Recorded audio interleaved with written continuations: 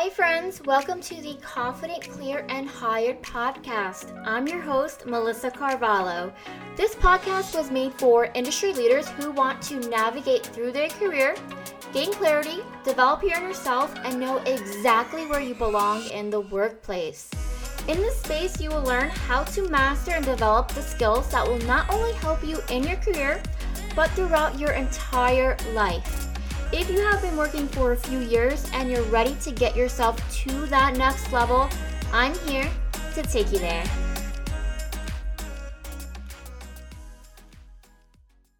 Hey guys, super excited for this episode. So preparing for interviews, whether it's video or in person, is really important, especially now where you want to stand out as top talent. We need to have the right first impression, correct communication, and I want to provide you some insight tips that I feel would be really essential for you. So what I believe makes success is the interview process. So I'm going to dive into 10 things that I believe will truly help you obtain any role. So firstly, it's really important to dress to impress. This is important because it's not always taken seriously. I know how basic this really sounds, but I've interviewed senior level candidates and they've dressed in their casual clothing, whether it's in person or even as a video interview. If it seems hard to get everything together the day of, then just prep everything the day before. And it's also really important to reflect on your skills. You, as a job seeker, you're a brand. So you need to show the company why they need you. You're there to solve their problem. So reflect on, exactly what you should be saying. Thirdly, it's very important to, specifically for video interviews, that you should prep your equipment the day before and then sign also into your session 10 to 15 minutes prior on the day of your interview. Definitely prepping the day before because you want to make sure that, things work, that your account is ready, it's all set up, and things are going to be in flow. Why I say that you should sign into your session early is because it's another way to prep. Some clients I have literally have, signed in, maybe 2-3 minutes prior, and then they have these random tech glitches that happen. So if you do sign in 10 to 15 minutes early, then you have some time to get yourself together. You're there early, so at least then you have that sense of relief, right? And then fourth is that you should actually practice your response to tell me about yourself.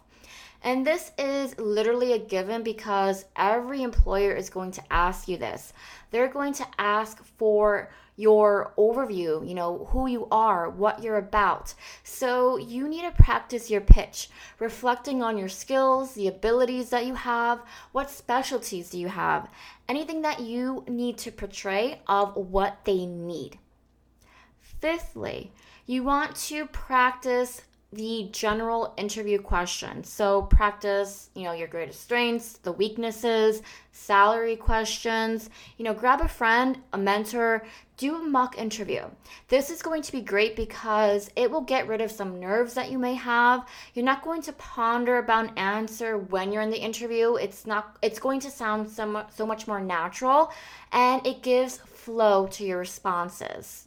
So as a former recruiter and HR professional of 7+ years, within 3 years, I actually went from entry level to higher level recruiter and HR positions within working for multiple Fortune 500 industries and startups. So I see candidates and friends of mine that never bothered to do this and their success rate was affected.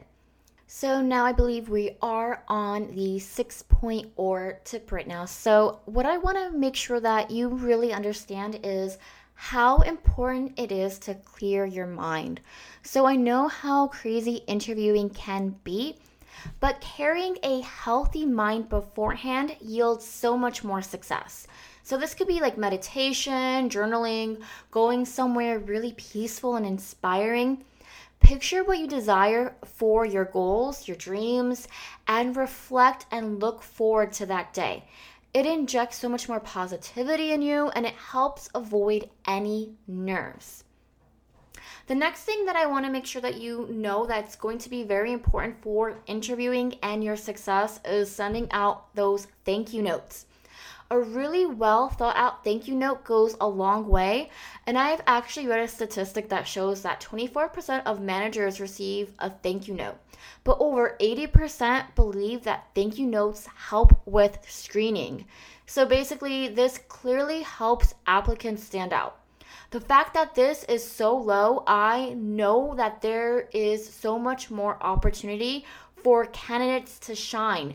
And as a recruiter, I remember when I would actually receive those thank you notes for you candidates, I would actually shine in happiness because it shows that they actually are prepared, they're practicing their skill sets, and they shine out so much more than other candidates that I've spoken to. And the other thing you want to make sure is that you are following up if you need to. So this could be, sending a letter after an employer hasn't actually responded to you when they told you to.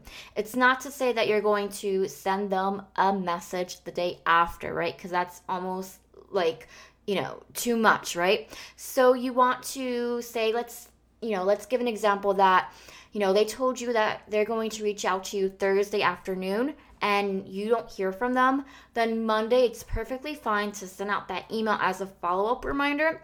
Sometimes there's distractions, they forget, whatever it may be. So it helps the HR or manager to actually take action and move their process forward, or even just kind of give you that response. So the 9th point that I really want to make for you is research. The research is really important in your interview process. It's almost what I feel as essential. So research the company, the interviewer. You want to be prepared. You want to see what kind of employees they have.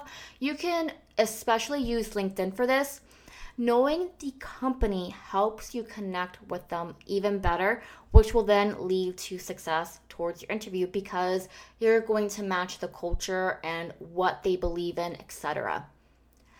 And the last thing that I want to leave you with is to always look for new opportunities. So one interview should not be your make it or break it. You have to have that mindset that you're applying until you're going to receive that final offer. And in that point, you might actually have more than one offer.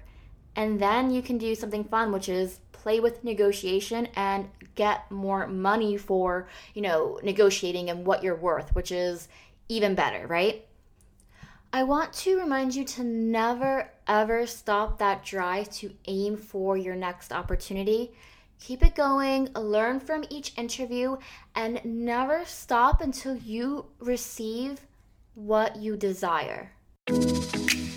I just want to say thank you so much for listening in. I hope this episode has given you some insight on exactly what is possible for you and how you can grow into a leader within your career even further.